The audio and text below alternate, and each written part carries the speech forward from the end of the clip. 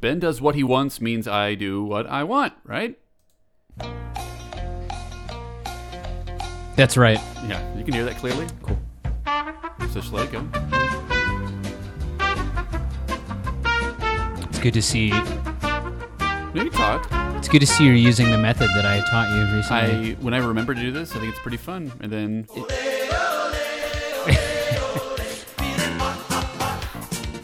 Do you have my boing on there still? Remember the boing? No, I got rid of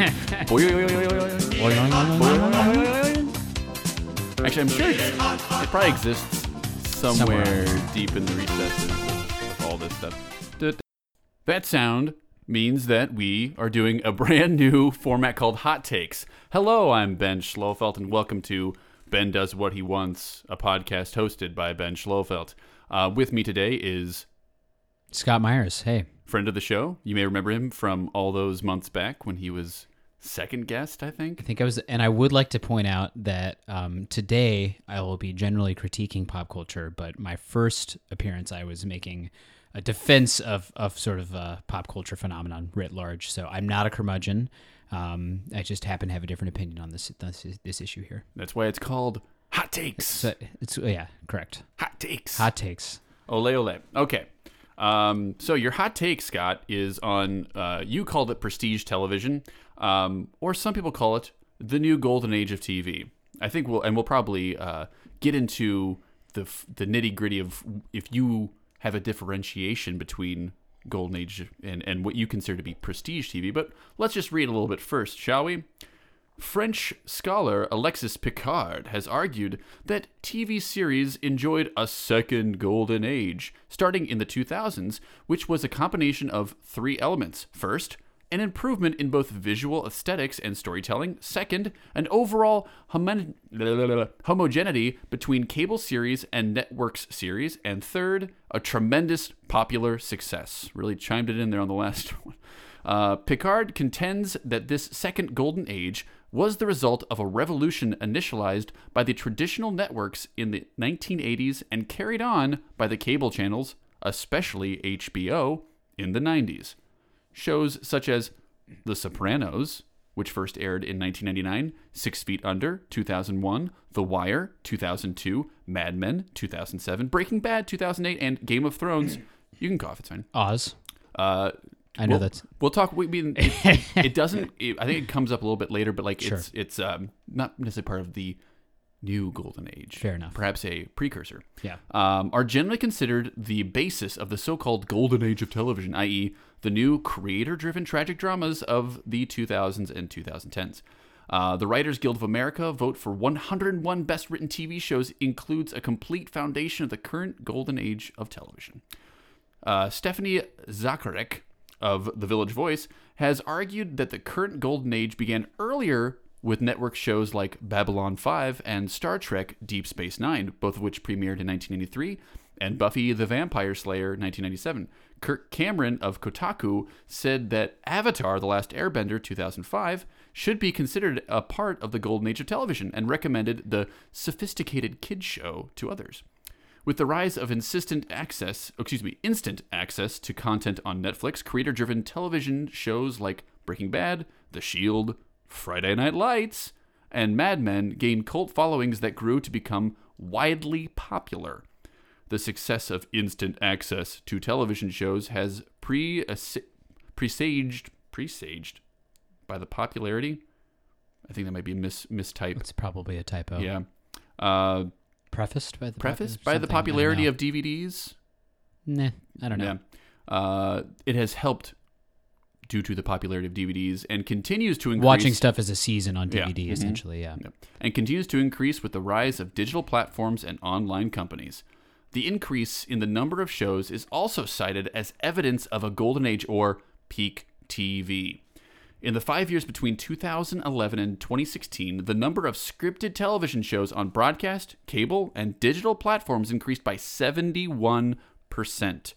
In 2002, 182 television shows aired, while in 2016, there were 455 original scripted television shows and 495 in 2018. The number of shows the number of shows are rising largely due to companies like Netflix, Amazon Video, and Hulu investing heavily in original content. The number of shows aired by online service increased from only one in 2009 to over 93 in 2016. John Landgraf, the CEO of FX Networks, has stated that the amount of television series being aired during peak TV could be overwhelming to the viewer to choose from, especially for critics obligated to review as many shows as possible, which results in a decreased output of television series in the future. So we could see a recession due to, like, what do we watch? An increasing reliance awesome. on rebooting and reviving existing franchises led to widespread belief that the golden age of television was ending in the late 2010s. Characteristics of this golden age are complicated characters described as morally ambiguous at best, questionable behavior, and all complex plots and eager forays into R-rated territory. That's a little context for, and I think that covers a lot of what That's really great. you're about to yak about, right? I just want to say, maybe this makes me bad at a hot take in general, is that I want to be careful to not overstate my position, and also just go on the record that I do enjoy many TV shows that sort of fit that description. Sure. I also completely agree with Picard's definition that I'm not familiar with that person, but Neither am or any of their other work, but I agreed with it was production changes, mass popularity, and then what was the other quality? The third, improved, not just means of production, but there was an attention to writing. Attention to writing, Like sure, or character growth or whatever over time. I think that all of they those look better. They're written felt better. better, and they were more popular. Yep. And I think all of those things are, except for maybe writing, which is a little subjective, but all those things are they're denotatively true. They're just definitely the case. There's certainly more money invested in it, obviously. Correct. You can't argue with that. My hot take is that... Hot take? Yeah, my hot take, which is, once again, this isn't a great hot take because I don't want to overstate my position, is that TV has failed to, in this great revolution or golden age, it's failed to sort of transcend itself, and it's still really beholden to sort of the mechanics of television, and to me is still an inferior art form. A big compliment you can pay to TV is that it reminded you of a movie. Sure. I think film, for me, and its ability to comment on or for me to make comment about the human condition, et cetera, is superior. And sorry. Yeah. I hope I'm not interrupting a thought. Could you give an example of how you feel perhaps a certain show is failing to live up to an expectation of what you believe that TV could or should be doing? I think TV's doing what it could be doing and should be doing. I think TV already, I guess maybe it's a kind of a pessimistic view. I think maybe TV has ascended to its highest form. Maybe there's a whole nother echelon of creativity that it could have that I'm not putting any effort to come up with, right? But just take a show. I have not seen The Sopranos or The Wire, which is the most ad nauseum two recommended television shows. And it's kind of the joke is to recommend The Sopranos or The Wire. Like, Yeah. have you seen those things? Like that's what people immediately will ask. And that's one of the things that's off-putting about TV to me in general, is that I think that it's the sphere of recommendation that it sits in is kind of specific in the way people sort of they make a normative recommendation. Oh, you have to watch X. In a way that is very unique to the art form. But my first foray into quote unquote this post TV revolution was Breaking Bad.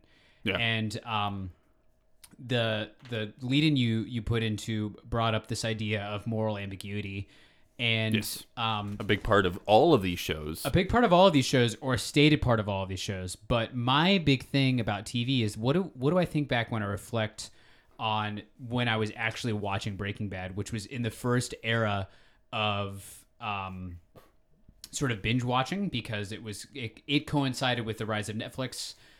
Being widely available. A lot of people binge watch Breaking Bad, myself included. Oh yeah, that's how I watched it. Was on I Netflix. don't remember asking myself deep moral questions during that show, that's not how I remember my experience about watching Breaking Bad at all. I remember being like, dude, that was fucking crazy. I want to see what happens on the next episode, so I'm going to put it on immediately right now. That is the way that people, no matter what you sort of moral questions you're trying to ask with television, its very design is to induce this sort of catatonic state of consumption. Even the cliffhanger, right? That forms like the novel or the play or the film are not beholden to. Even if you have, like, Breaking Bad, I think is internally a pretty well done show. Yeah. This many years later, I'll plant my flag on it and be like, this is pretty good for TV. I watched a dude I watched a dude watching it on the train just yesterday. Yeah, he was watching the first season 1, episode 4. He had it on his phone. And impressive for you that you were able to sort of identify that. Oh, well, he was fast forwarding through scenes, and so I could see like S1E4, like, oh, because I knew it was early because he still had hair. Sure, and Skylar was still pregnant, so like I still knew it was early, but like I don't know what the fuck episode this is, but I guess the point is that like Breaking Bad's ability to have a lasting impact on my both moral and aesthetic perspective is really, really low. I deeply enjoyed the experience of watching it. I think there's a link between TV and video games in the way that people consume them because of that sort of binge consumption that both of them encourage. But I think video games are pretty markedly different because there's the interactive element. Absolutely. You contribute to what goes on in a video game. Correct. And there's certain video games I played in my life where they do sort of deeply inform my aesthetic perspective. The one I always throw out is The Last of Us, which I remember specific emotional experiences I had while playing that game. But I don't remember much about my experience of watching Breaking Bad other than, once again, I'm sure it's a bit of a straw man than the, dude, that was crazy. I cannot wait to see what happens next. And to me, that is the sort of highest echelon that TV has achieved in terms of when you actually sit back and reflect on it. Now, from an actor's perspective, does it give people this really amazing platform to dig into something over a long period of time? Absolutely. Yes, it does. And I think that's a really unique thing about it. And Kit Harington went to rehab because he was not dealing with the end of the show very well, apparently. Laurence Olivier never went to rehab when he was done with a film, or play that we know. Well, I don't know. Or play do you know? I don't know, but but we don't know. We don't know. But the first great actor I thought of that is heavily associated with film and theater, I don't know of that particular experience. He does have that famous quote, right, to Dustin Hoffman about, have you tried acting? Yes, exactly. Amazing. I believe he says, "Dear boy, have you tried acting, dear boy?" Have you tried it? I'm so glad that is actually one of my favorite quotes about acting of all time because it's that's for context for the listener, the school that we went to for acting was all about given circumstances, investing yourself, et cetera, et cetera. So this idea of method acting to me is highly effective, and people like Daniel Day-Lewis pull it off very well. But it's almost more impressive to me to be able to just like be yourself 1 second, then transform really quickly. Yeah. That's more badass to me than starving yourself like Leo or something like that. Yeah, because then it seems like you're making your job more difficult, but in fact you're making your performance, while more believable in a way, it is actually removing the challenge of it by just living that life. Like you wouldn't, if you put a camera in front of a janitor. I always talk about janitors. I'm sorry. Yeah. Just cleaning. He's like, man, that janitor is acting really well. He's like a janitor. He's the best janitor you've ever seen. Because he's a janitor. He's just done it. Yeah, and that, the method acting school, we're a little off the rails, but I think this will be contextually relevant. We'll bring it back, don't worry. The method acting school, too, it sort of squeezes out the idea of abstraction in acting, where I think Nick Cage is a really good example of... I mean that sincerely. No. The man makes choices. He makes fucking choices, and he's not beholden to reality. And I think by sort of embracing this idea of realism, we're totally closing out ourselves not only to maybe more interesting film or television, even though television sucks. Not really. Hot take. We're closing ourselves not only to more interesting possibilities for acting in film, but also a huge theatrical tradition that of drama and yeah, you know, clear intentions from actors and heightening and all that kind of stuff, which I think is absolutely fantastic. So it's a narrow path, because I was talking about TV to somebody today, and they're asking like, do you watch it? I'm like, well, yeah, I watch it, but man, I've not been, because I think he brought up Chernobyl, which I am watching right now. Man, go on. No, like I'm sure. My point is that I do not care about that show at all. And that's totally like that's your hot take. And so like the thing. I'm taking my sweatshirt. He's this hot take. The hot take has made me warm. Too hot. It's a good show. It's well performed. The writing is solid. Clearly there's a lot of money invested, because all the eloquent components of the golden age of television, yes, right? Yes, it has all of those things. And it's and of course it has every episode you're done like, wow, I want to know what happens, because it's a mystery that's being unraveled. Like, how could Chernobyl happen? And honestly, why I like this more than a lot of other shows is it's based on a true event that I'm actually kind of in the dark about. And so there's things that are going on that are, and a lot of these characters, not all of them, are based on real figures. So it feels more like an historical retelling of an event, which runs parallel in a way, but it is divergent from the fantastic elements of Game of Thrones. It's not Game of Thrones, and so like when I watch, I'm like I can justify it because, hey, I'm learning something too. Sure. Which makes me sucked in a little bit more. But no, it absolutely fits all these criteria. You got low A-list, B-list stars acting the hell out of it. So much acting. By that, I mean they are acting. underacting so hard almost all the time, because that's what real acting is on film. It's just staring blankly and saying something like, how did this happen?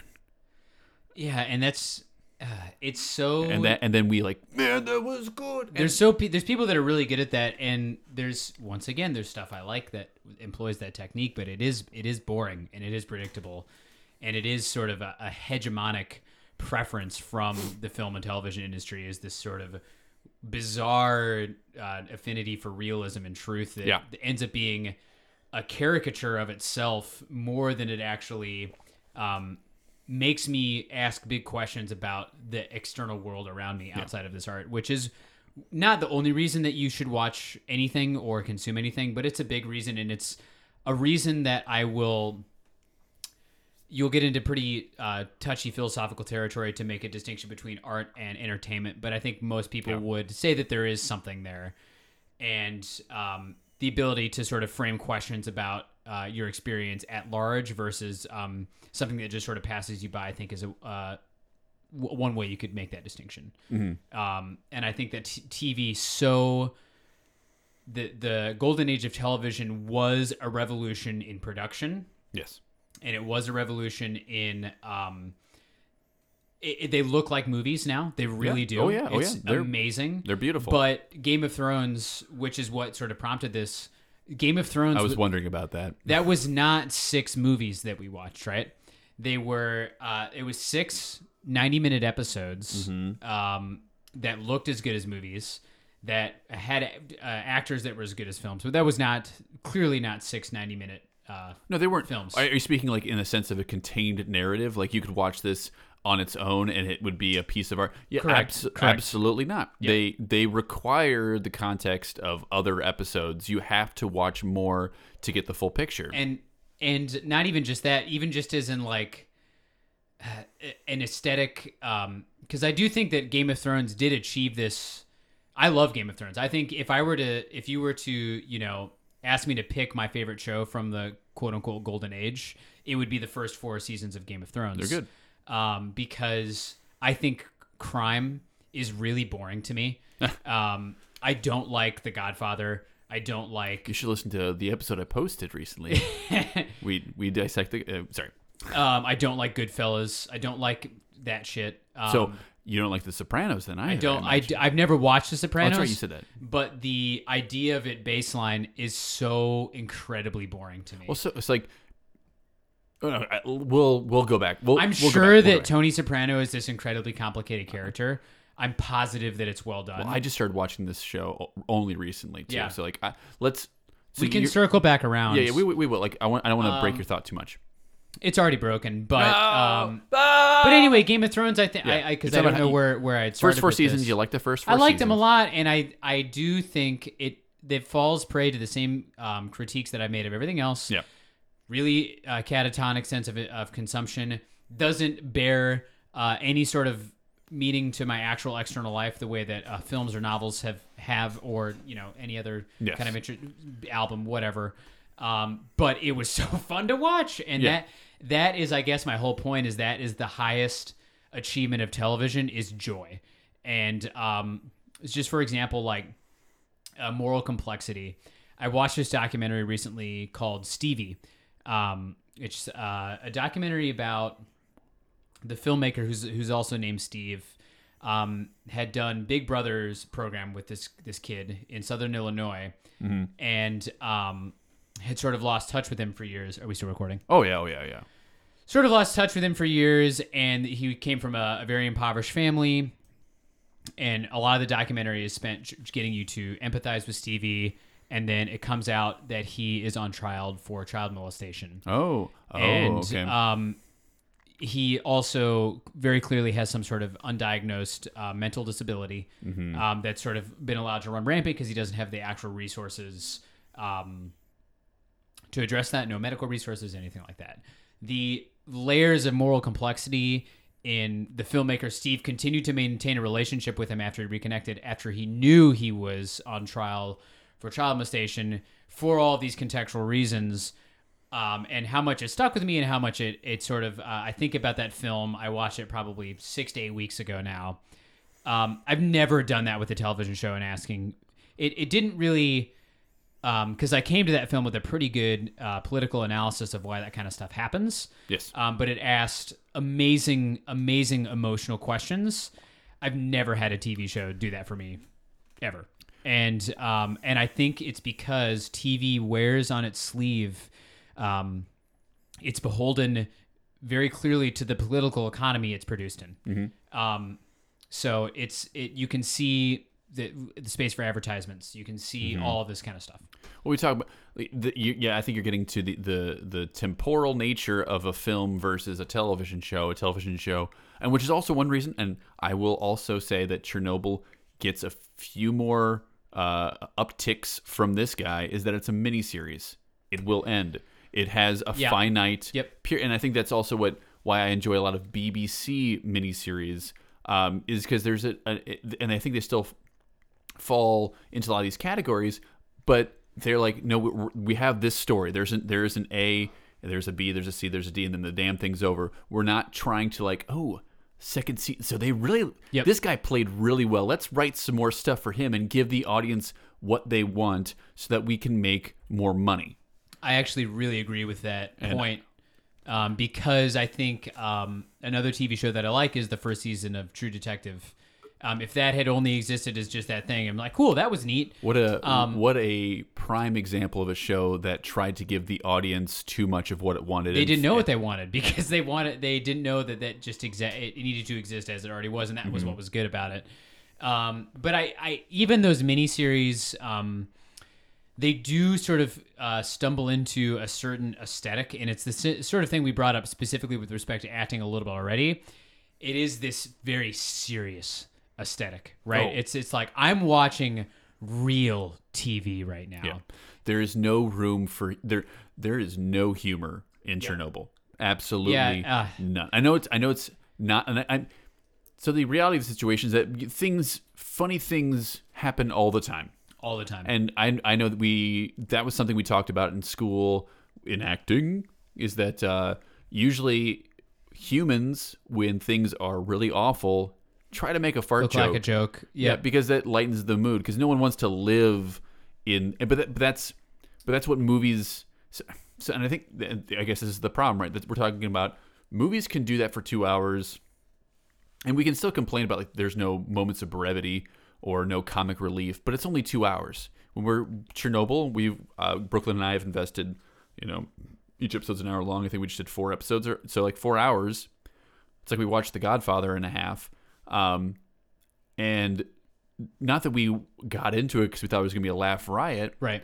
but part of reality, part of life, part of the day-to-day experience is having little tongue-in-cheeks, little winks, and saying like, "Hey, everybody's dying, but this is some good Salisbury steak, right?" Yeah, it's You how know. people cope with reality, Yeah. and that's There's no room for that in these prestige television shows, I feel like. and that's one of my biggest critiques of it.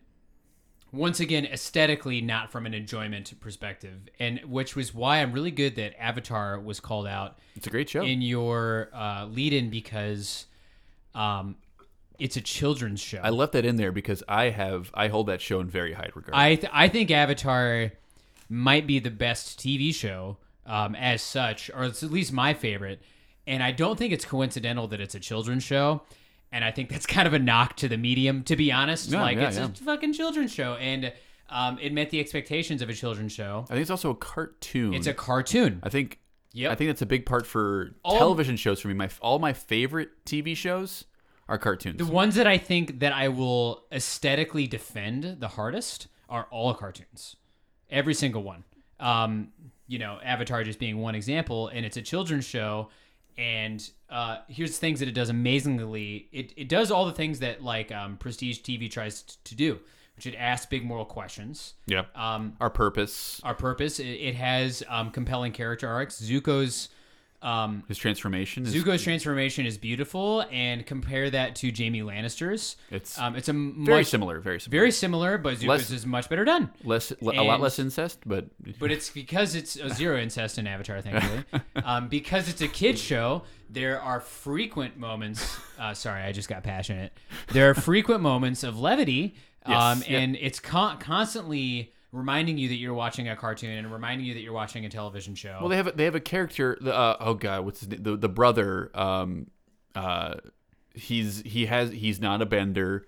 Sokka. Sokka, thank Sokka's Sokka. Mary and I, which is my partner for the listeners, we watched.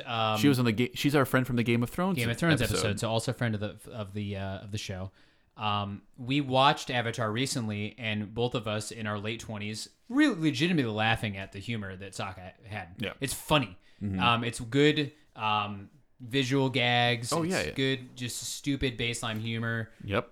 He face plants so many times, and I think we go back to stuff like Del Arte, Commedia del Arte stuff, and we look at basic character types, and you imagine a show full of one character type. Yep. That's basically what TV is. Yeah, and it's it can They're get. all heroes or something like that, Yeah. I don't think Del Arte is like inherently humorous. Correct. I don't think they have a sad sack character who is always. I mean, if he's sad, it's because it's funny. But like, But that's the not how it analogy plays. works that it would be like casting an Arlecchino for every single and that thing. that drive you nuts. You Yeah. wouldn't get anywhere. And even though I agree, I think the first 4 seasons of Game of Thrones I think the whole thing is entertaining to an extent, but it certainly lacks a lot. Like, it lacks humor. It does lack humor, it's and not a very that funny show. and I think Not that it, again, to preface, not that I went into Game of Thrones thinking this is going to be a laugh riot. I mean, like, I got into Game of Thrones a little late. And not that that's a necessary component of something being good art. Exactly. But Sure, I sure. think that the observation that it's necessarily Reality. precluded from all of these Yeah. different shows, that's bad. You know what I mean? Like, not that everything needs to be a laugh riot all the time, but there's something about the medium. Not everyone's making that same aesthetic choice, right? Well, we're also talking about all these shows, Breaking Bad, Mad Men, all these things. We applaud them for their verisimilitude and their ability to reflect reality, but then we're talking about how they clearly don't, because how often are they, and I know I said fart jokes earlier, but how often are there fart jokes? Yep. There's never. I mean, Mad Men. Once again, I really. Who is it? Pete Campbell. Amazing performance. Really enjoyed it. But that show has almost no levity. There is no bright moments in that show. It's all just this incredibly self-serious sort of thing. And maybe what we're not thinking of is that we've clearly gotten to a saturation point in peak. It was said peak TV. Like we are, because what we're coming from before that is the era of Seinfeld and Friends, where all it was shtick and laughs, and like the serious shows. And who's going to defend, like, sure, when people back to TV as a medium in general, who's going to really defend Seinfeld and Friends? Oh, what do you mean? I mean, in terms of like being able to inform your perspective on the world. Oh, well, like who's really gonna? I got all my life lessons from Seinfeld. So I'm a lonely man. Right. Like, right. Yeah, they're not like you. Oh, if you were, sorry, is that like I don't know about that. If you emulated Seinfeld, you'd be a lonely You'd be man. a horrible person. Yeah. No one would want to hang out with you because you would have the highest standards, but then be a piece of shit. And once again, I'm not saying that that's necessarily a standard for art, but like I think it's not coincidental that we have the TV. There's sort of these two poles where you have this hyper reality of Mad Men or whatever that makes it so real that it's distorted beyond any recognizable reality that we live in. Or we have something like Friends or Seinfeld that's so blatantly unreal. Yeah. And the way that those people talk. I mean, how can they afford those apartments? How can they in afford New those apartments? York? Or like no one fucking talks like that. Yeah. Like no one talks the way those people talk in those shows, to a fault in a lot of ways. So that's kind of the two poles that you're dealing with for the medium, and goes back to the ability to me, it's once again the political economy of it is sort of more blatantly on its face than it is for other media. Sure. It's more apparent, and that to me is something that I don't like about it. So what I would like to do, if we can do this, because what we're talking about a lot is, I think it's in a lot of relative terms, we're talking about TV in some regard wanting to be as good or as legitimate as a movie, right? Or anything else. Yeah. So what would you, as like a point of like a sort of a control variable of some kind? Yeah. Is there a film that you could point to and say like, this is, I know that's kind of hard. That's hard. That's really hard. I know, but like just so we can have like in terms of a well executed a film that you think would be a good example. I know. I'm sorry, man. The film I always put you go on the to spot here as my base level. This is a good movie. It's incredibly cliche. That's fine. It's Stanley Kubrick's 2001: A Space Odyssey. Okay, right. It's incredibly imaginative. It's beautiful. It's makes you fucking feel weird stuff. at the end. It makes you feel stuff. You don't know what to make of it. You're asking lots of questions. Here's the control variable, and here's what TV, in my opinion, doesn't do the way that film or the novel or whatever does. The period of reflection from a film like 2001 is so much more vital necessarily than the time that you're actually watching on it. You reflect on that for hours and hours and hours and hours. Sure. I mean, you can talk about that for a long Correct. time. Whereas the critical part for TV is the point of consumption. Sure. And here's one good thing about TV, is that it gets people. I now notice, now that we're sort of in this golden age of TV, people talk about narrative arcs and character motivations in a way that they don't really talk about for movies or books. Mm-hmm. And I think that's really awesome. And I hear people, that wouldn't really talk about these things otherwise gabbing about this stuff. And I'm like, that's really awesome. Yeah. And it's a form of reflection, but it's not the same type of reflection that you do. Do you know, I think it's the big difference is, aside from series finales like Game of Thrones recently, predictive, is that where you're going to go to? Yeah. Yeah. Well, there's a little bit of that, but also with a contained film, it's over. You don't have to worry about what comes next week. Because we watched like the first couple episodes of the new season, and we're like, well, we're expending a lot of energy to talk about this episode, but this could all change in like 5 minutes of the next episode. Your assessment is going to immediately date itself, which means you can't actually engage with the content in a way until the darn thing's over. And we were fortunate in a way that the show ended so we could have then after all was said and done, we could have a meaningful conversation about what all that content meant. But for shows that are still going, it's like, well, we'll just wait till the damn thing's over, then we'll talk about it. Now that Game of Thrones is over, I have no idea. There's no meaning I can apply to Game of Thrones except that it had a very strong internal logic for the first 4 seasons, and the last 4 seasons it broke its own rules and became worse. That's my takeaway from Game of Thrones is the meta level. I was going to use the same word. Like, especially the last 2 seasons, all we're talking about is how the showrunners were throwing it away because they were done, and we're not engaging with it on its own terms. Yeah, which is what I don't watch these things. If that's how I want to engage in things, then I might as well be watching reality TV. Because like that's what that reality TV is. It's like they want you to engage with it in like I can't believe the producers let who's his face on the set. Yeah. Oh my gosh, that person's throwing plates around, or whatever happens in reality TV. But of course that's still staged as well. But in a Brechtian way, we are aware that this is staged, and that's kind of the it's like fun. Wrestling or something. Yeah, that's kind of the fun of it. But this is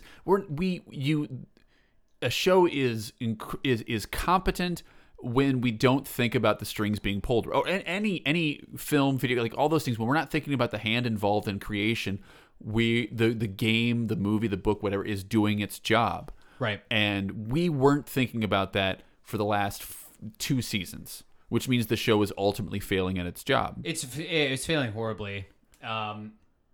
Yeah, I mean, the real reason I wanted to do this hot take was because I wanted to say Game of Thrones is bad, which is not a hot take, but that was what got me thinking about it, right? Was because of just something like Game of Thrones did get me really hopeful about the possibility of TV when I was watching it at first years ago, because I had never really had an experience like that. We talked about this years ago. Like TV has gotten better. TV is good. Something's going on here. Yeah. What is this thing, TV? We got to invest in this. And then it betrayed its potential. And then now, as you reflect on it, all the things that we've said, we're like, oh, we were just kind of hoodwinked by the increases in production and the writing's a little bit better and stuff like that. Like that's my ultimate reflection on it. And also like the immersive nature of a continuing arc. I remember, so The Wire was my first real big introduction into prestige golden era television. And it was the first time that you had the opportunity to let characters breathe over a long period of time, which is cool. Which is cool. And I still think The Wire is a very well done show. And I do recommend. Like, I know you don't like crime shit. It used to be a whole nother podcast. Don't recommend pop culture to people. Oh, absolutely. Sure. Yeah, I know that. Yeah. Well. Yes, you get the sentiment of what I'm saying. Absolutely, because like when someone says like, I think you'll like this, I'm like, fuck you. You need to come in, like at this point in our lives, we need to come in. We usually have to come into it on our own, or it has to be introduced to us from somebody who we hold to a very high regard. It's very different for you to recommend something to me, like because we have years of history and of talking about this kind of stuff. But I also know you'll still make your own decision. I'll still make my own decision, and like, there is like a there's this dude. You have to watch this. This is crazy. Well, yeah, this was style of recommendation that's very pervasive. This was not like an unsolicited. Not that you came to me like asking for recommendations, but we're talking about. It's like so. I'm having watched like the first 2 seasons of Sopranos. I don't think you'll like it. Yeah, because I'm on the record of being like crime is boring to me. I think there's some very interesting things about it. I think it's going to be harder for you because there are shows standing upon the shoulder of that show. Like Breaking Bad is a more interesting version of The Sopranos. Yeah, and I think that Breaking Bad, it's not unproblematic, and it's not boring. Like what my critique of it is that. Like it ends up not really having anything to say about things broadly. It's just like this man had this individual experience of trying to of being this guy is so smart, and then he did all this crazy stuff, And that was really the only commentary that Breaking Bad had. Well, there was no like, you could easily make Breaking Bad a critique of the American healthcare system. You could make Breaking Bad a critique of the justice system, any number of things, but there was almost nothing that Breaking Bad said about the world around it. I'll agree with that. Having not revisited it, I've only watched the whole thing one time. But I remember watching the first episode when it aired on AMC at our place on Burlington there in Iowa City. And thinking like, and dismissing it immediately. I thought it was trash. I ended up really liking it, but I remember my friend was binge watching it at the place on Burlington, across the street, and I remember being like, "That is the stupidest thing I've ever heard of. That is the most contrived plot that you could ever come up with." And it's like, do people even really like? This is maybe betraying a drug knowledge I don't have. Like, I know that there's many different strains of weed. And that produce many different effects, and we're drinking beer right now. Beer is this very thing, but dude, are there picky meth users? That's just like a faulty premise to the show. Like, it's literally just a chemical compound, and I can't believe that this this super smart dude producing this pure thing produces a wildly different high than the exact same thing that has minor impurities. It's funny, I didn't even think about that until now. I was talking about, and this proves the point even further, that this guy, Bryan Cranston's character, Walter White, I remember his name, famous. It's like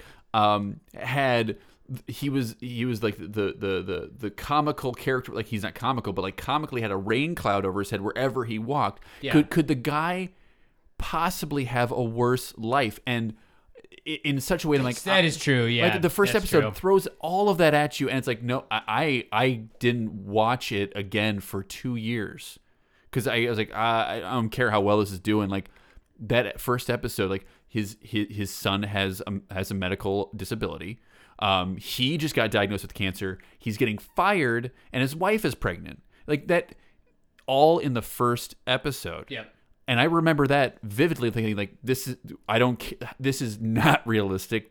And like, for a show that I think was, again, like all of these other shows, verisimilitude was the primary aesthetic goal of a lot of these shows and of Breaking Bad. And then, but when it sits on top of that rubbish like that, it's like a really irreconcilable contradiction. Yeah, because not only does that happen, but the episode, of course, also has no humor in it. There's nothing fun. Yeah, like exactly. And that could have. That's the kind of thing where, like, when all that stuff happens to you in one day. Well, I guess so. His son has had that his whole life, but like, when you get fired, you have cancer, and your wife is pregnant. Something about just gotta, like, sit back and, man, they can't write. Like, something that's like, no one could write this. My life's so bad. There's a joke in there about that. And maybe he does say that, but I don't remember it. Here's another read, and here's why I think Breaking Bad, once again, I really enjoyed watching as entertainment. I did too. I ended up liking the show a lot. It's aged poorly, because here's another read you can put on it. In 2019, we sort of had a much more significant discussion about racial oppression and stuff like that, and that's much more in the popular conversation than it was in 2008 when Breaking Bad premiered. So, read you can put on Breaking Bad is that it's like, oh, no one knew how to make this drug until this really smart white guy came along, and it's like, oh, cool, here's the most perfect thing that you've ever imagined. When all these people had been in this, and every other person that's a major player in that, Tuco, Gus Fring, are not white people, right? It's true. Yeah, so that's a really easy analysis you can put on it. There's this like genius white man that comes along and brings this drug. It's hard. I've been bringing up the term American exceptionalism a lot in conversations lately with people. Yeah, and I feel like it just kind of keeps popping up. Like, the American, they're good at what they do. Yep. We don't even want to make meth, and like, we're really good at it. Which it's a great term. We're certainly better than those Mexicans at making it. And that is, if you really, like, what a slap. That's the implication of the show. Not that I'm saying Mexicans want to be good at making meth. But we're better. There's a whole industry already built up in the world of Breaking Bad. There's a whole industry of meth production that already exists that's mostly occupied by non-white people. but the white person comes along and is the one that knows how to do it the best. Yep. And it's like, come on, and that's there's you can make a racial analysis of the other big prestige TV shows that we've sort of thrown out. Mad Men, right? Yep. It's a About white guy. genius white dude. Sopranos, never seen it. I'm assuming it's a similar It's thing. about white guys. Yeah, it's about amazing white people. But so I think we'll take a break after this. But like, so I'm thinking there. So there is. This is another reason why The Wire is good. No, don't recommend something. I'm not recommending it. I'm saying it's Yeah. good because it has a very complex and colored image of racial relations and who you root for. Because like And I can maybe The Wire if we're is talking the about thing that maybe it is the good piece of TV, and maybe it's the thing that is the exception to every critique that I've ever made. I'm open to that, especially because if I weren't so disinterested in police stuff and crime stuff, once again for the same critiques that because of the focus on the individual instead of the societal crime normally does. It's such a hard entry point for me. But you don't like it because it focuses on individuals and not society? I don't like crime narratives clarifying. in general, and this sort of like right now in our cultural moment, we're really into true crime.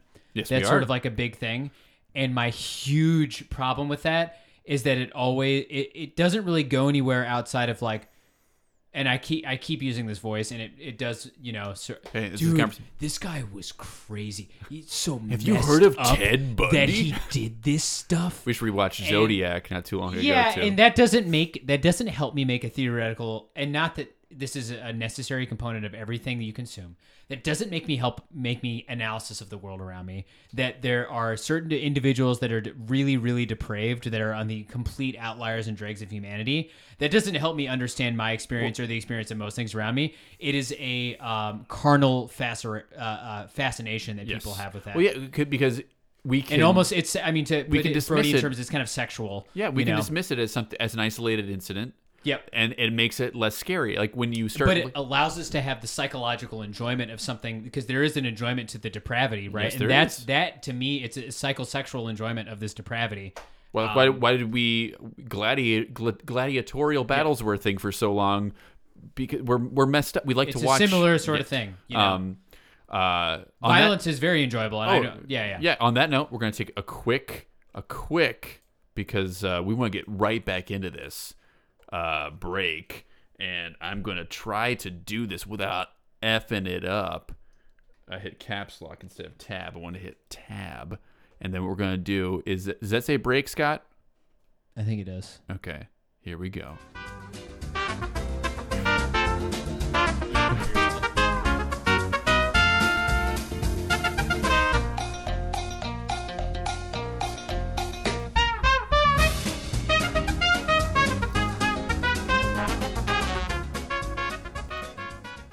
And we're back. Hey guys. Hey, we had a nice little break. I think a much deserved break. We talked there for about 50 minutes.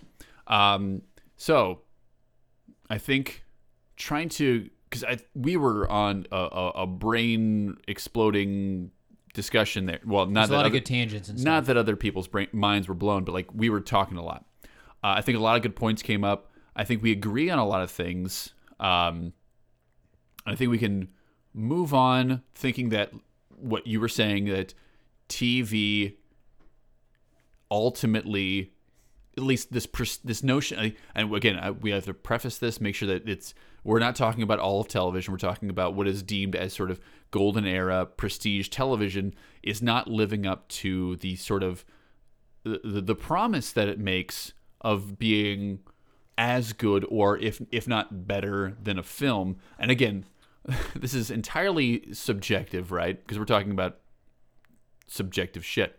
And I'm sure some people are like, yeah, fuck Kubrick. I am all in with 6 Feet Under. That was like my jam. Yeah, but I don't think they would have to address the specific criticisms we had of TV, right? In terms of its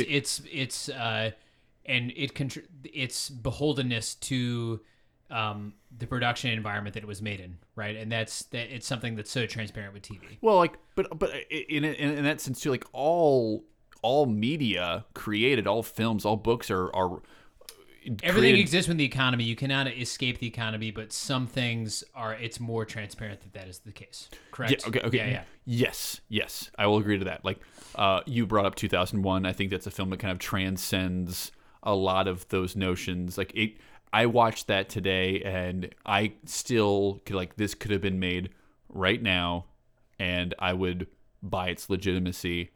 It sort of exists in a vacuum in a lot of ways for me. But you were going to make some sort of point about Endgame. So, the Avengers film, which I guess you've seen, and I have not. Here's my big point is so TV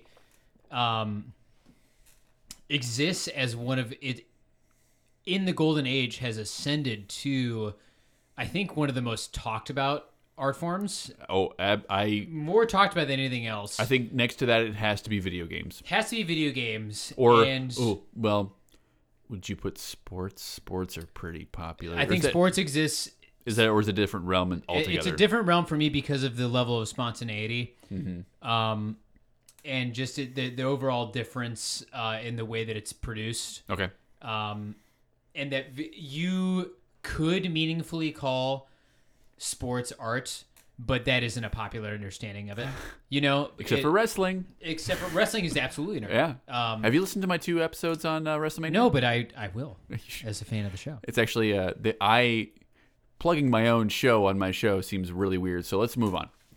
But I think there's something about TV that really speaks to our cultural moment, and that this sort of idea of prestige TV or golden era TV, which wouldn't exist. Also, I think maybe we haven't talked about it enough.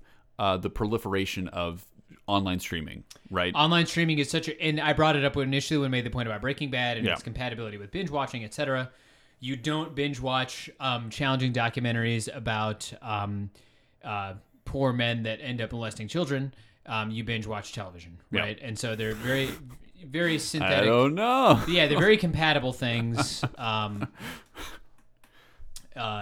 Binge watching and television. So there's something about our cultural moment that TV is very compatible with, and I think a lot of it has to do with its complete inability, in a lot of ways, to make any sort of critique of the status quo in the way that films can. But even then, I feel like films are falling short right now. Films are falling short right now, which is why I wanted to talk about Endgame, which is just a very expensive TV show. It's a very expensive TV show. So it's you knew the point I was going to make. It is I had a feeling. It is the convergence of the two forms to where I don't even.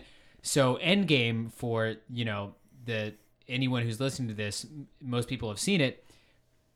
My analysis of Endgame is that it was a clips show. Which is a form in the sitcom where you sort of go back and you revisit different things that you've seen over the course of the series because you don't want to actually make a new episode. And in Avengers Endgame, we see I could not believe my eyes. I'm watching a multi-million-dollar movie, the biggest cultural event of the year, which is, by the way, the only reason I went to it. I do not care about Marvel at all. I was like... He's a DC fan through and through. I don't care about... obviously that was a joke, but... I know. I went because I'm like, this is interesting. I want to participate in this cultural moment. That's why I'm going to go to this film. Mm-hmm. I have no investment in... It's like when you go to a stoning in the old days. Endgame is essentially... It's a stoning of art. Its ability to create meaning. But everybody's going to the stoning. Are you going to miss out? And that's I wanted to have that experience, the shared experience of going to, and I got to have that experience somewhat recently when I went to Force Awakens, which was a great experience for me. I'm literally wearing a Star Wars shirt. Wearing a Star Wars shirt. Not that I would defend it ultimately. For someone who's so contrarian, he likes Star Wars. I love Star Wars. But going to Avengers, it's a clips show because it is a half-baked time travel narrative where then you get to see the Avengers go back in time to basically... I end up seeing Infinity War, which is the one before, which I actually think for Avengers was okay because it was very bleak. It was. But then... I did see Infinity Wars. Endgame is like an undo button through the lens of a clip show, because you go back in time and you see the Avengers see themselves in literally Avengers 1. Mm-hmm. And then it's like you see the moment in Avengers 1 where they're surrounded by the baddies or whatever. Sure. I saw Avengers 1. I've seen probably about 7 or 8 Marvel movies in my life, and that was one of them. And It was hard to miss. There's many more. Yeah. I have seen all of them except for Ms. Marvel and the two most recent films. I wait for them. I haven't seen a Marvel film in theaters in a long time. It's hard to prioritize it now. Well, it's like, I'm like, fuck it. I'm not gonna. I don't want to give them the satisfaction of my dollar. Yeah, and it's not like you can really.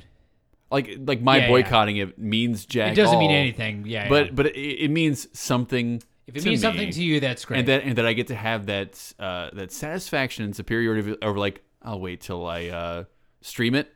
Sure. And I'm already paying for Netflix. It's going to be on Netflix in 6 months. It's going to be on Netflix eventually. And going back to the form of delivery too, that is the fact that it was a clip show and we were seeing just rehashed movies that we already saw. Yeah. And it's like, isn't it cute that we get to see the Avengers now after everything bad had happened, go back and relive the experiences they already had. I'm like, this is TV. Mm-hmm. I'm now watching TV, and I'm at the theater. And it was inexcusable. I thought it was a terrible film. Really? I mean, I'm not. I mean, and I'm probably the worst audience for it. I'm the least.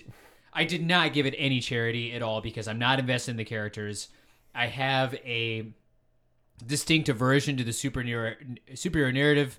I think it props up the same critiques I make of Breaking Bad are the same ones I would make of superheroes, and that it hyper focuses on the individual excellence as a mode of transformation, as opposed to all the conditions of society that actually sort of like create the world around us.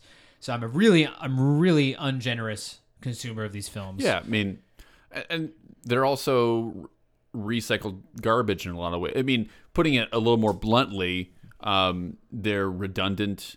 They're it's formulaic. The same thing over and over again. Yeah, bad guy, he have thing I want. Good guy, he want my thing. No thing. The universe is, but I mean, but ultimately, that's also what most narratives end up being, right? Conflict resolution. Yeah. Repeat. Sure. But I would say the thing that was new to me about Avengers was its blatant conversion, or its blatant merging with television in that sort of recap of things that you've already seen. And the Marvel Cinematic Universe sort of works in the same way because it's so episodic and exists. And the same critiques I made of TV, which is it's just an advertisement for the next one, et cetera, et cetera. All that stuff applies very neatly to the Marvel Cinematic Universe, almost in the exact same way, except the films are more expensive. A little bit. I mean, with just marginally. With Game of Thrones, you know, like I heard about the millions that went into that show, and they were willing to pump out even more. Man, and you know, not that Game of Thrones ever could have satisfied me. The ending of and that's something that made the blow a lot easier. It was because of all these critiques I have of TV. The finale of Game of Thrones in the last season I never would have liked it, right? Right. Yeah. But they still had the option to do more episodes, which maybe would have made it a little bit better. Well, you know, it's one of those. So I read a couple. I didn't dig into this as much as maybe other people have. And hey, you can reach out to me at my website if you have any thoughts. www.benschlofelt.squarespace.com. I would love to talk to if anyone has a defense of the final season of Game of Thrones, I would love to hear it. Or if they know more about why the two showrunners would not hand off the show to somebody else, because that's what gets me. That feels so selfish, and so like I do not want to let this into the hands of anybody else. I can't have it, so nobody can. Or have why it. HBO wouldn't force them to. Yeah. Because like I'm as you guys know from previous episode, I'm a big Simpsons fan, and The Simpsons has had several showrunners over its 30-year span, because of course it has to. It's interesting that The Simpsons never came up so far in our discussion of TV. Well, I think thinking about it when we talked about cartoons and my favorite shows, Futurama, The Simpsons, things like The Critic, very short-lived. Most of the things I put on that are comforting to me, Batman the animated series, are cartoon shows. The Animaniacs. Those things all exist outside of this concept of prestige TV. I guess. Oh, absolutely. And, they're not. They're Part much of this more conversation. defensible, and they're much more cohesive to the art form. And they all exist. yeah. They all existed, or at least started. Simpsons is a contemporary by definition, but existed or began before what we're talking about. Correct. Which is this. And I think we didn't mention the first part, but I was about to. This exclusion of network television. That network television hasn't really entered into this conversation because we were talking about shows in like Seinfeld and Friends that existed in the 90s, but so did NYPD Blue and Homicide: Life on the Street. Like these shows that are also kind of precursors, and you mentioned Oz before I think we even started recording, right? That are somehow kind of absent in the narrative of prestige television. I think Star Trek is something that they did mention. Star Trek and Twilight Zone, I think, are two examples of things that on network sort of transcended the network expectations. Even the classic Twilight Zone. Yeah, I know what you're talking about. Like the 60s those Twilight are the like the You're not talking about the CBS All Access, the one that Jeff's on. the one that our friend Jeff is on. I haven't seen it. I'm sorry. In fact, because I don't have CBS All Access. Because their two plugs are Jordan Peele hosted Twilight Zone. Yeah. And honestly, if Jeff wasn't involved and Jordan Peele wasn't involved, I would not care. I wouldn't have heard of and then they had the new Star Trek on CBS. But anyway, sorry. Go on. I do think of Twilight Zone, the episode with the man who all he wanted to do was read books. He was, a bookish gentleman, and the apocalypse happens, and then he loses his glasses, or he breaks them. I mean the Futurama bit? No. That's not a Futurama. It's a Twilight Zone episode. Oh, so Futurama was doing direct. Like a lot of Futurama and Simpsons, it's a reference to an earlier piece of pop culture. Well, I know because they're doing the scary door in Futurama, Yeah. and it's so. Let me describe the bit to you from Futurama, and you tell me. And I'll finish the Twilight Zone episode. Yeah. So, the world, it's post-apocalyptic. Everyone's dead.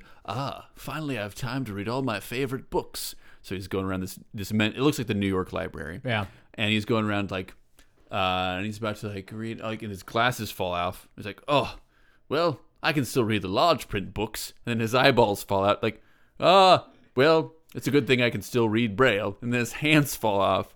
And then he starts just screaming, and then his tongue falls out, and his head falls off. That's an amazing. So it's funny that we're talking about good TV now that we're on. We're talking about. I'm supposed to be saying that TV is bad. It's an amazing heightening of the original Twilight Zone episode, which was the guy. He was obsessed with books. All he wanted to do was read books, and it's sort of like the whole episode is him being alienated from that pursuit by just sort of the general things of life. I can't remember the specifics of it, but some sort of apocalyptic thing happens, and he's like, well, at least I can read my books.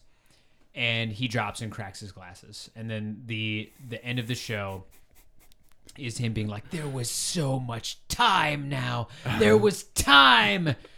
Because but he can't really see. Yeah. And that is for the time. Submitted for your consideration. Yeah, for the time, exactly. Yeah, for your considered for the Oscars, whatever. I'm sure that was amazingly dark, and that would have been sort of, or at least got people to think, right?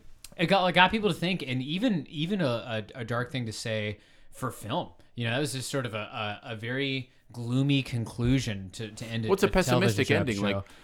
Whereas to contrast, Star Trek has it's a beautifully utopian, and from around the same time, and it's like, cool, one day we will solve the problems of the economy. We'll have this sort of like it's a meme, but we'll have luxury gay space communism, where every material need possible is satisfied, and all we get to do is sort of go explore and gain knowledge. And it's all about the diplomacy of exploration. Yep, and that's beautiful. A beautiful vehicle for political imagination. Yeah. Which is, have you listened to the Star Trek 2-part episode from this podcast? It sounds like there's a lot of good content on this podcast that isn't just me either critiquing or defending pop culture. But yeah, I mean, those are two. Those two things are just they're good shining bright lights in the history of television. That before it was sort of as obviously commodified as it is now. And speaking of Twilight Zone, I think a good rhyme, Mark Twain said history doesn't repeat, it rhymes. A good rhyme to Twilight Zone, I guess, in television history is Black Mirror. And absolutely. Yes. Black Mirror is utter drivel. Black Mirror sucks. Really? Black Mirror has no ability to comment on our society because of the hyper focus on the technological as the perversion of our social interactions, as opposed to the structural or the powerful. It's obsessed with this idea that technology is what's going to take us over. Well, that's what the show's about, Scott. It's what it's about, but it's a hyper focus on that particular. Well, yeah, I mean, but I don't. I know what you mean, but I'm going to argue that is what the show is focusing on. Every single generation has had a so-called pernicious technology that was going to ruin culture. Yeah, the telephone, the printing press, et cetera, et cetera. The wheel, wheel. Remember how big a deal that was? Correct, and Black Mirror's. It's sort of like cheap 1984, and then 1984 even doesn't have a ton of relevance in today's society because the funny thing about authoritarian Victory Gin's still around. exactly. It's still around. The funny thing about our authoritarian society is that nicely enough for us is that our authoritarian structures don't make themselves plain to see. They're all receded into, subtle advertisements and reinforcements of the status quo. We don't have these sort of like clear moral narratives like exist in the presentation in Black Mirror or 1984 and stuff like that is so bleak and obvious that it doesn't really have the ability to comment on our society, and it's a hyper focus. Yeah, I agree with that, but then it's taking the immediate circumstances of society and it's focused. Like I mean, we're already in the heightened version of this, though. We're already in this heightened version of austerity and Donald Trump is literally the president and stuff like that. I'm saying I think the show has relevance at the moment. Will it stand the test of time? I mean, I know it will not. But I mean, you're also assuming that these shows? This is the thing where you're getting off. Like these shows are being made to do more than you think they are. Black Mirror may not be doing more than it may not be trying to do any more than what it is doing, which is like feeding off the fear generated by our inability to separate our lives with the current modes of technology. The show is selling itself. What do you expect out of it? Then I would say that my critique still stands because I think that the show saying that the main problem that humans face right now, or even pluralistically, one of the problems is the fascination with technology. To me, is just a bankrupt place to start from politically in general, and it doesn't offer you any way forward. And it's also something that's rhymed throughout history, right? The problems that we're facing right now are that there's basically a few people that control most of the world's resources, yes, and they're going to get to decide whether or not people live or die over the next 20 to 30 years. Right. That's the problem. It's not that I can really communicate maybe a little too easily with my friends on Twitter, or that I get a sort of deep sense of satisfaction when I tweet something that gets a lot of likes. Well, then that's not even close to the biggest political problem. Okay, no, I mean, you're right. Like we should be, but then do you want all of the highfalutin prestige television you watch to be focused on the most important immediate problems at hand? Like should we be watching TV shows like about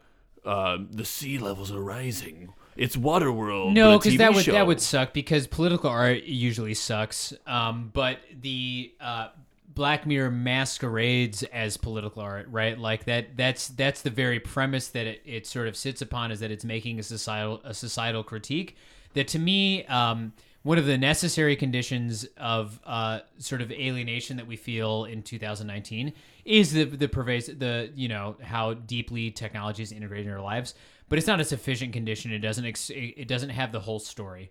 And so because I'm taking Black Mirror at what it presents itself as being, which is as a societal critique, I'm saying that its societal critique is not sufficient. Okay, I would buy that. Being that I also think the show as, oh man, because it's a science fiction show, and I have a lot of thoughts about science fiction. Science fiction is sometimes really cool and sometimes really stupid. Yes, it is. Yeah. I've seen maybe half a dozen Black Mirror episodes, and I'm probably a little bit more than that. And it certainly reminds me of the Twilight Zone, and they're all cautionary tales. Cautionary tales and totalitarian ideas were mixed with 1984, et cetera, et cetera. Well, sometimes because I guess I remember the one that I think I remember the best. And correct me if I am misremembering entirely, since we all know that the second half of this show is about Black Mirror. That's apparently what it's about. And I think that's interesting territory to cover because it's a show that it's trying to deviate from all the critiques that we made earlier, but is failing to do so.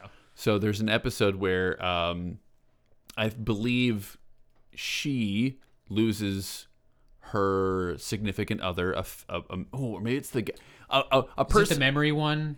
Something like that. And they build a robot, right?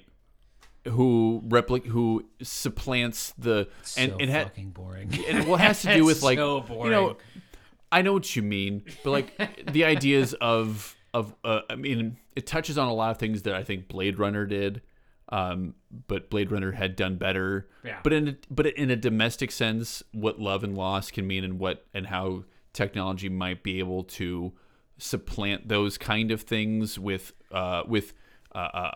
artificial interactions, and where the distinction is between so the lover was made real again by its memories, right? Yeah. That is, I vaguely remember it, but yeah, I get that general idea. But that stuff has existed in the that's sort of a trope in absolutely. horror. You raise your lover from the dead, and then it's an absolute disgusting distortion. Pet Sematary. Yeah, Pet Sematary with Stephen King, amazing. I think Stephen King is a great writer. But yeah, that's not untread territory, and it's not specific to sci-fi. No, it's not. But I'm talking.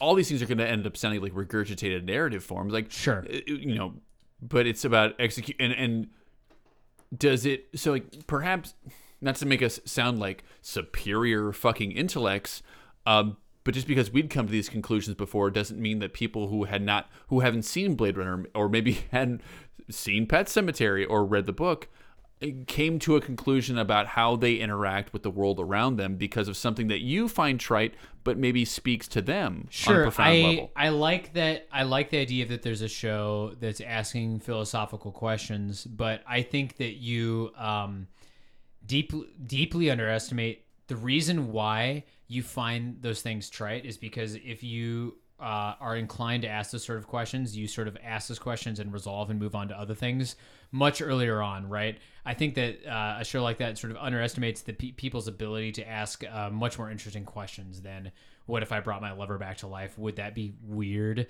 Yes. Yeah, hell yeah, that'd be fucking weird. Yeah, it'd be weird and it'd be disturbing, and you'd have you'd probably go through some emotional trauma. Yeah, I think that there's a sort of popular philosophy that can exist, and people ask themselves interesting questions like this all the time at church. You ask more, if you're religious, you ask yourself way more interesting questions than this at church every week. Like, what happens if I sleep with God? What? Yeah, sure, exactly.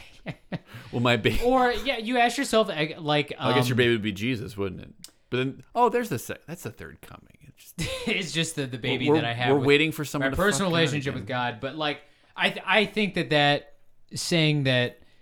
Just because I may or may not be particularly inclined to ask philosophical questions, which is a contestable position, I think that there are already spheres where people are asking themselves deep moral and philosophical questions.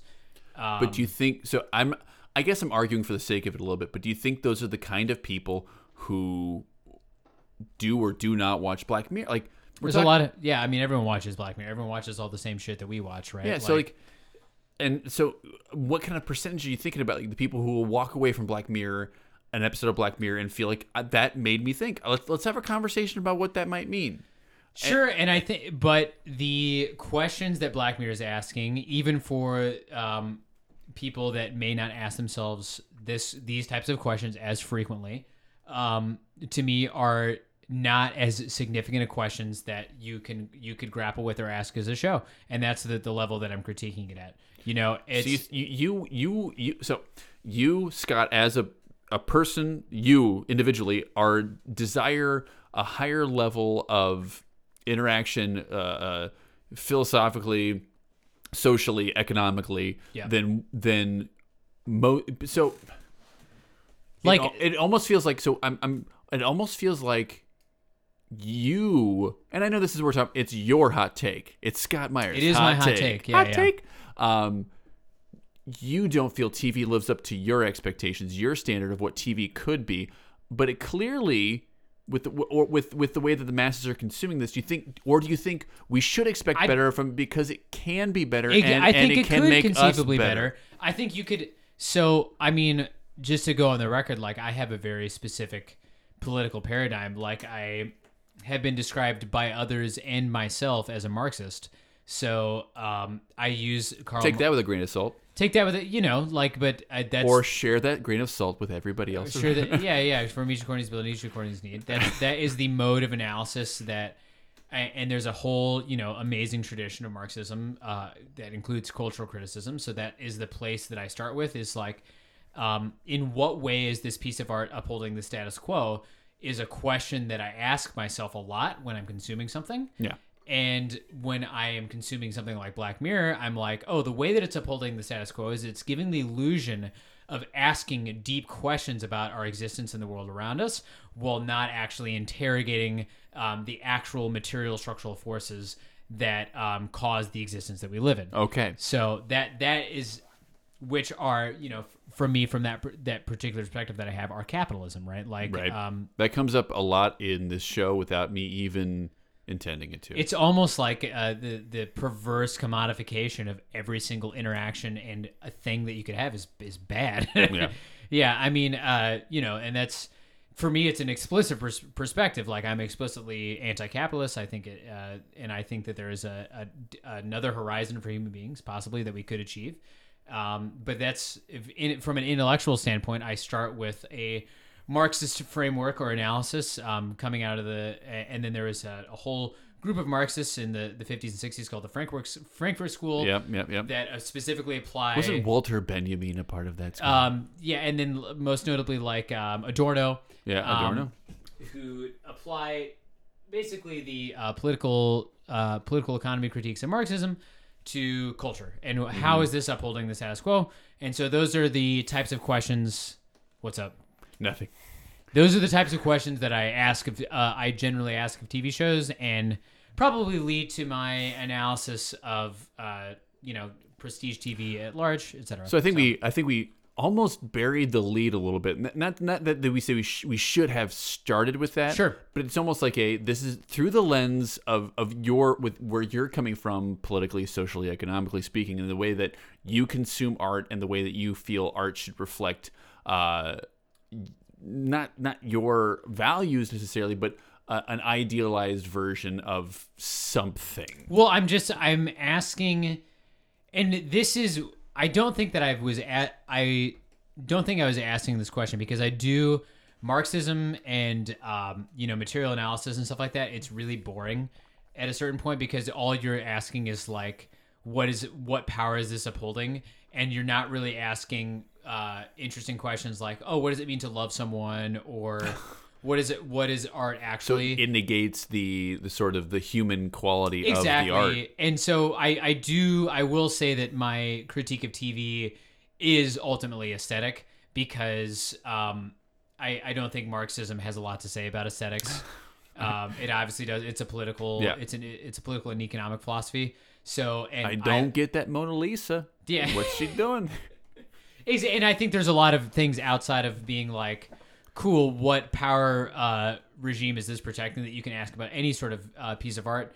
And I think that even there's art that I like that doesn't really ask those questions, that is still amazingly moving, aesthetically sublime art, right? Yeah, sure. So the reason why I think it became relevant with Black Mirror specifically is because it is masquerading as dissident art. Yes. And I think that ultimately is not dissident at all. I will agree with that point, that it's not.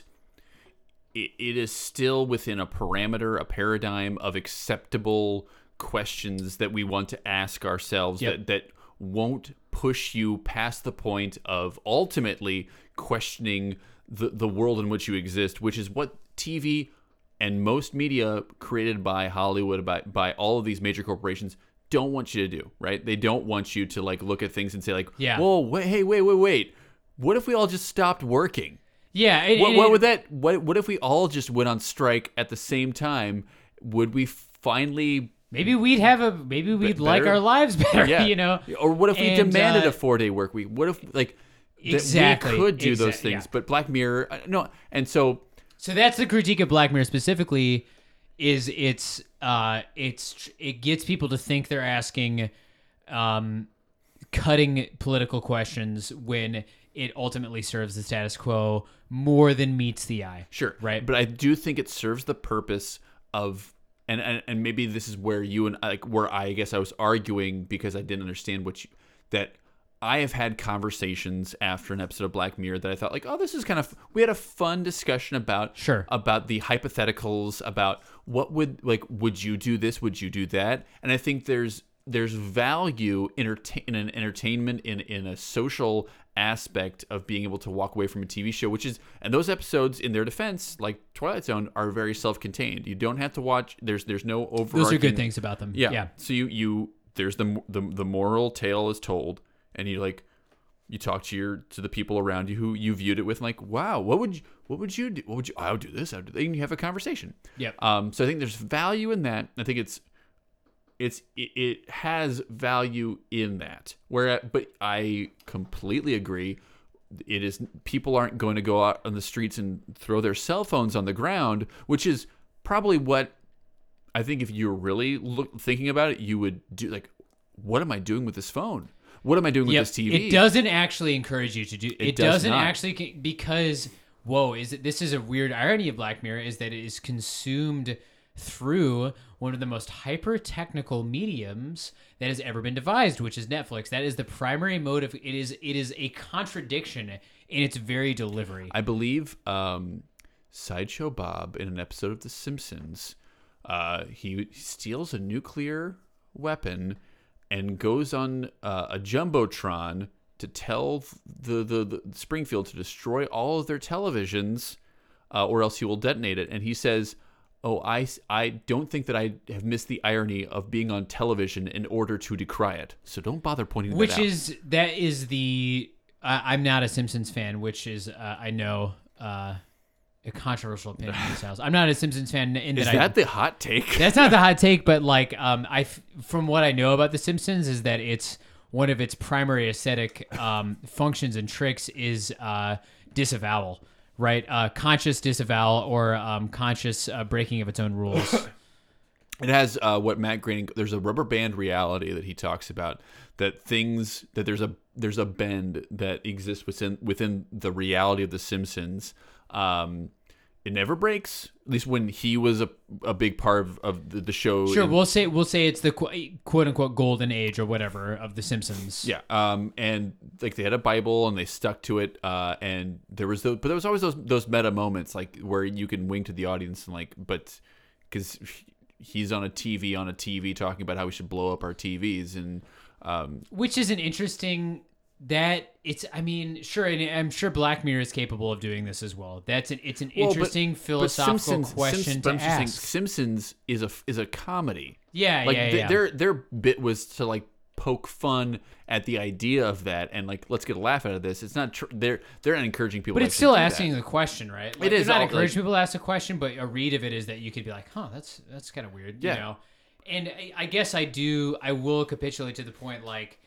if the first time that anyone has asked really deep epistemological questions about what they can know or what constitute their identity comes as a result of Black Mirror, that's great. Like, I just don't think I still think my critique stands that it is not what it is reporting to us, that it's being on the base level. And I don't think that most people are having that experience. I agree. I think there are probably some who walk away, and like I really hope that they have the same kind of experiences that I had, which were a fun 15 to 30-minute conversation afterwards that felt like in the conversation that we had that we as people talking dug deeper than the episode allowed us to. Sure. About actual experiences, personal experiences, and what that means to us in a more meaningful way opposed to what Black Mirror presents. I agree for the most part. But what's that say about prestige television? Yeah, so let's get to the wrap up here. I think that we ended up agreeing more on this topic. We were talking about this on the break. Then we, like, it didn't end up necessarily being a hot take because we sort of came to a consensus. Well, the hot take is that we don't agree with the majority of people because, like, they're still making maybe, and the thing is, maybe people are cooling. Maybe I don't think they are because just all the stuff that's coming out of Netflix right now, and just but have we reached saturation point? Have we reached like the point where it's just too much? The run of the mill Netflix show that's still coming out, that's the really cinematically shot drama, it seems overwhelming. And who knows if there's a saturation point or not, but people are consuming it. Like I watch what, a 15th of 90. I don't even watch it. I can't even. I pulled that number out of I can't even fathom. Really, I'll watch the trailers to frustrate myself. Like that's that. I'll be like, oh man, here's another one. I wonder what this is like, and it's just it's you know what I'm gonna say. Like the best takeaway for me is it's giving a lot of actors a lot of work. Sure, and and that was one of the original points that I defended about TV.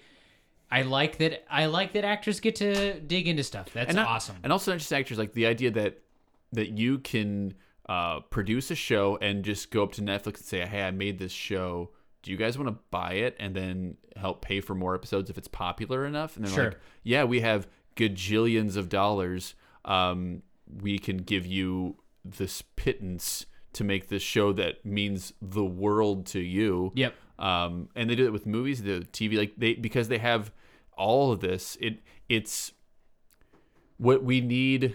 And I know there's actually a podcast that exists, and I've heard about it, that is a group of people who like we will filter Netflix for you and tell you the stuff that we think is important. I have never listened to it, but I think that podcast exists because there is such it's a harbinger, a plethora of content is fascinating. Like, and that we're at that point. Perhaps it is a harbinger of the sinking of this Titanic. Sure. And it's not just Netflix, Hulu, Amazon, HBO. They're all in this similar boat, creating original content, streaming old shit. Or maybe it's not. Maybe what it is the harbinger of the Steven Spielbergs vacating the theatrical spaces and going to the small screens. Because I know he was bitching about Netflix and Hulu and shit, like they shouldn't be nominated for Academy Awards because they're not real movies. And I don't, that's always my impulse is to defend the idea that a real movie is anything that's a movie. Yeah. Denotatively, like anything that fits his definition is a movie. But like, I also get at the same time what he's saying. You know what I mean? Like, there's a different level of experience when you go to a theater to see a movie. But and now that, a lot of that to Netflix me is films. Now a lot of Netflix films are also being shown in theaters. In the theater, like Roma was a simultaneous release, and it's a good movie. Yeah, I enjoyed it. Yeah, I enjoyed it. To me, it's old man shakes fist at cloud kind of thing. Sure, and I think there is I am both sympathetic and critical of that position at the same time, because you want to, if you're seeing legitimate changes in the way that something that you are an expert in, right, and that's occurring, you want to start asking the questions like, does this have all of the adequate components to still be considered what it is that I am an expert in? Yes, sure. Right. So sure. He has a but he at has the a same horse time, in a race in the race. You want to like radical acceptance is good too. So I'm 29 now. Not that I'm older or anything like that, but the older I get, the more sympathetic I am to someone being like more resistant to change, or at the very least, I'm more sympathetic to someone asking foundational questions about anything at all when it appears to change, because it helps us as we move forward to actually define that thing. Okay, sure. I can appreciate. I mean, Scott. I'm older than you. Yeah, by about a year. Yeah, I've been shaking that fist at a cloud for, and I hear that, and I suppose Spielberg perhaps isn't the best example because of how sort of foaming at the mouth he seemed to be at the audacity of these online platforms breaking into his beloved medium. I'm talking about the universal instead of the particular. Yes, you're about a reasonable person like saying, well, I mean, what is this? And even if they're asking in an unreasonable way, it still makes the reasonable person ask themselves that question. It starts the conversation and hopefully leads to a reasonable conclusion. Because I ultimately don't know where Netflix, because eventually it could be just the case of meet the new boss, same as the old boss. Like they came up through this means. I'm sure that's exactly what it'll be. Especially, that's exactly what it'll be. And then in that case, like then what is it? Just like the music industry had the same thing. Like now the record, it's not like the record industry. It declined in sort of like the idea of selling a CD, but it's just like now they're put out as singles on iTunes, or you just get them on your streaming service. It's not like a radically different industry. No. Spotify's there, iTunes is there. They still commodify the art, which gives it's just people had to adjust radically to the mode of consumption, and that I think, but it didn't ultimately end up assailing the actual product as such. I mean, did it change the art? I mean, I don't think Roma could have come out 10 years ago, 15 years ago. Yeah, exactly. And it's a beautiful film. And it's a lovely little film. Now that we're sort of bouncing all over the place medium wise, I will say. Oh, I'm sorry. So let's wrap up a little bit here. I do want to say one thing. I want to cite an article by a writer, Matt Chrisman. He's anyone who listens to is a very popular podcast called Chapo Trap House. I read an article by him. It's about Prestige TV. I had many other ideas that weren't his during this whole discussion, but when I read his article, it was about 2 years ago. I was like, oh, cool. It was sort of a codifying moment. So I do want to cite that influence of the paradigm shift for me. In terms of like it using as a starting point of analysis. So, and I think just so it's not blatant plagiarism or anything. And I also can't. Well, my read was from Wikipedia, which I forgot to mention. I also think this is one of the more relevant topics because people don't shut up about TV. Yeah, it is the contemporary art form. Right? It becomes a thing that I dread going into work. It's like, oh God, they're gonna talk. I'm gonna overhear people talking about it. They may ask me, and I'll have to. And I can't just.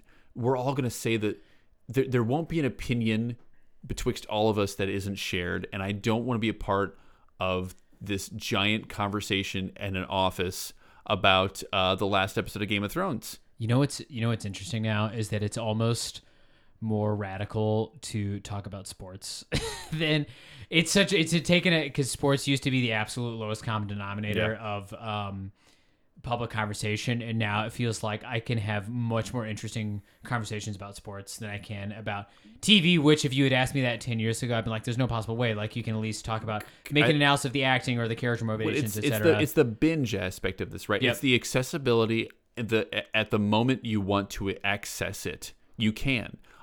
We could watch Chernobyl right now. It doesn't. Whereas baseball is a temporal aspect to it. You have to like the game's at 7:10, and there's a spontaneity. Yeah, and I mean, yes, of course you could tape it, watch it later, but then but there's something about like it existed and then it's gone, which ties it more closely to film than it does to TV. or going to a concert. The immediacy, that it exists for a moment, and I don't know, like, but it doesn't, like, you can just record it and then it's there forever. But like no one wants. It's like rewatching a Daily Show from last week. It feels so like, why did I do that? Which is like one measure of comedy, is its ability to exist outside of its exact political moment. Because and this is a whole other discussion. It is. I'm not political comedy right now is absolute trash.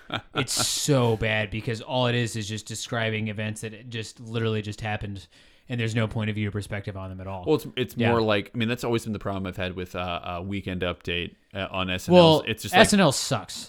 SNL, and if you think that you used to like SNL, you didn't. You were just young. It's bad. SNL is so bad. Hot take. That might be the next episode, but that is not, other people have that opinion. Yeah, of course they do. Yeah. But a lot of people do like SNL too. No one likes it. Well, no, lots of people like it, but cold take. Cold take, yeah.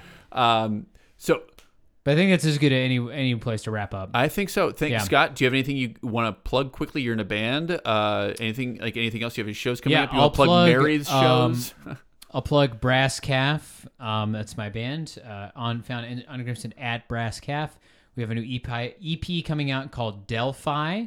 It's really an interesting EP, I think. Isn't it the Greek figure? It's a Greek. It was recorded in the Indiana town of Delphi, which is why we named it that way. Probably one weekend. Named after the Greek figure. I would assume. Because that's that's not a god. Is it? And I would also like to plug the coming proletarian revolution, where we seize the means of production from the capitalists and create a more just society. That's the other thing I like. Yeah, I just want the housing bubble to pop. That's, yeah. I just want to get a house. Yeah. Thank you, Scott, so much. I think that this is our introduction to Hot Take, and I think we're setting a pretty high bar. This was fun. This is really, really fun. All right, guys. So, hitting the buttons correctly. Tune in next week as we do something else. Probably something I want.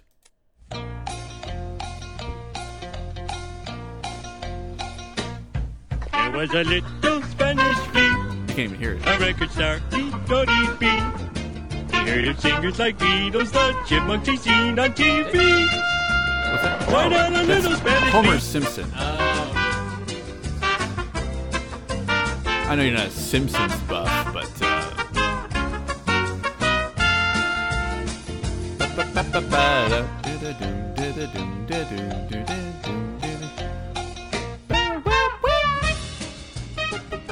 and it fades out into nothing.